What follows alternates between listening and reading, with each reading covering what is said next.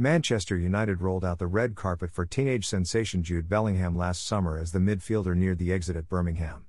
But he picked Dortmund instead.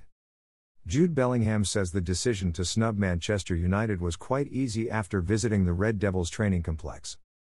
Manchester United rolled out the red carpet for the teenage sensation last summer as Bellingham neared the exit at Birmingham. The Red Devils organised a meeting between Bellingham and legendary manager Sir Alex Ferguson on the day, with the serial Premier League winner taking the youngster on a guided tour of the Carrington facilities. Bellingham was no doubt thoroughly impressed with what Man United could offer him, and he was strongly linked with a transfer to Old Trafford at the time. But the England international surprised the world when he snubbed the Red Devils and instead left England for Bundesliga outfit Borussia Dortmund. Bellingham said, "To be fair, it was a decision that was quite easy in the end. I think if you look at Dortmund's track record with young players and the way they develop them, it was the obvious answer. Obviously at the time it's hard to see it like that because you've got so many other options. But my strength of character, I'd probably say it comes from my parents and stuff. In terms of the decision I made, I had all their support throughout the whole way, so I was quite comfortable in making it."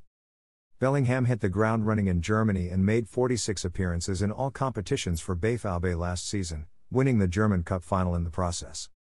His stunning form earned him an England call-up for the European Championship, and he came on for Harry Kane in the Three Lions' opening 1-0 win over Croatia, where he came up against Luka Modric and found himself in the wars. "I got a bang to the head as well that really hurt, but I was just trying to do my job," said Bellingham, ahead of the Scotland game. "I was thinking, don't you dare let them get back in the game while you're on the pitch, so every ball that was there to be won, I just tried to go through it and get it back for us."